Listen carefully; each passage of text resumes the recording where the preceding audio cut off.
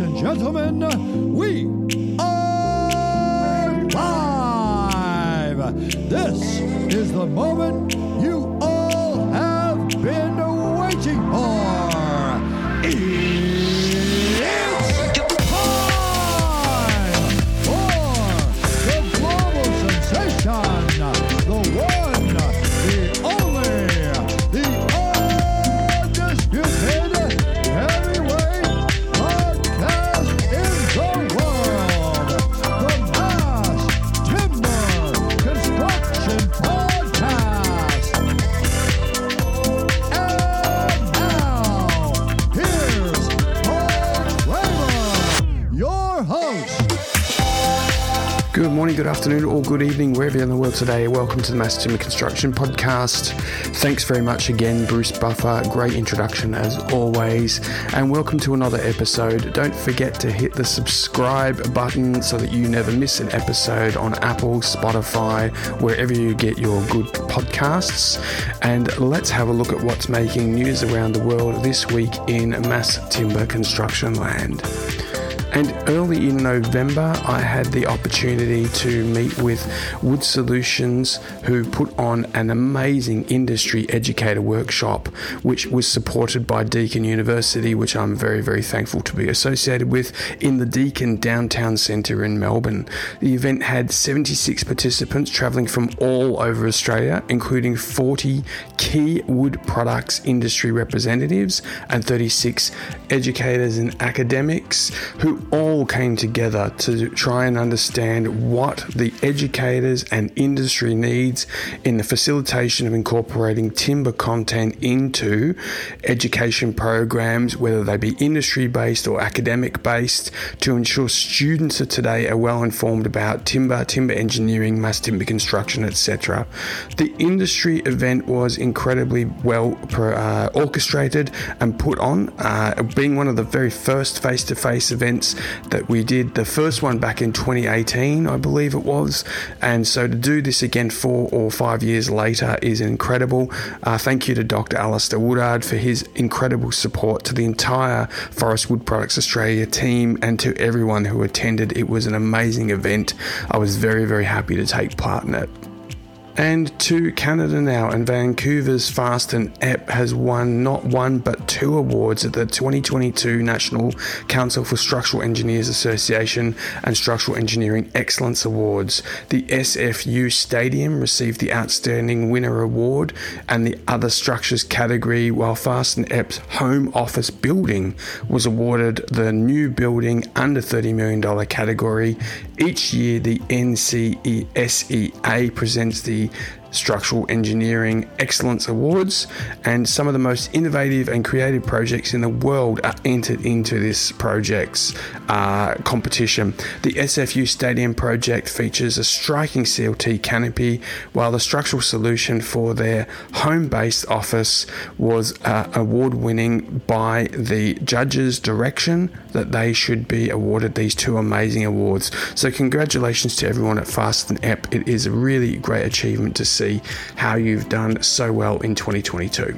And you know, mass timber is really starting to take a hold when it goes into mainstream media more and more, and The Age in Melbourne, part of the Sydney Morning Herald and the Associated Papers, is reporting that using timber now in saying goodbye to concrete and steel, which is not quite right, could be the way of the future for towers. So the sentiment is correct, but as we know, hybridization is the way to go. The Collingwood Tower, which they feature in the article, is the Hines Tower, which is the 15-story hybrid office tower, which is one of the world's tallest and has 10 levels made entirely of timber and 4 floors of concrete. So congratulations to everyone at Hines. Great to see mainstream media picking up on mass timber buildings in Australia. And to news of Lendlease now, and Lendlease Europe slashed Scope 1 and 2 emissions by 53% in this year, the 2022 year, but the ESG data book reveals the complex picture of the challenges shared by reaching net zero. While Lendlease made significant progress in Europe with Scope 1 and 2, a 24% a reduction in the 2022 financial year. Scope 1 and 2 emissions from the fuel company burns for power it produces.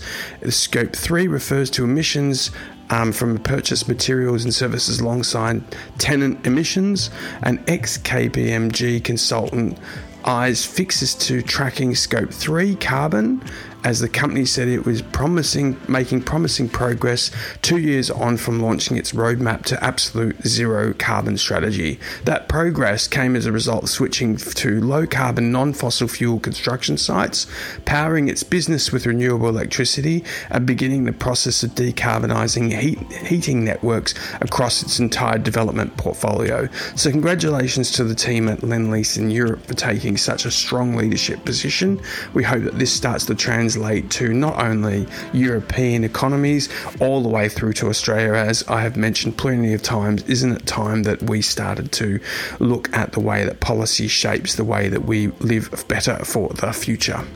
And to Denver now in the US, and located on the River North Arts District, a 12-story mass timber return to form building will provide residential housing for 84 dwellings. The layout will include 4 penthouses, 32 2-bedroom units, 32 1-bedroom units, and 16 studio units.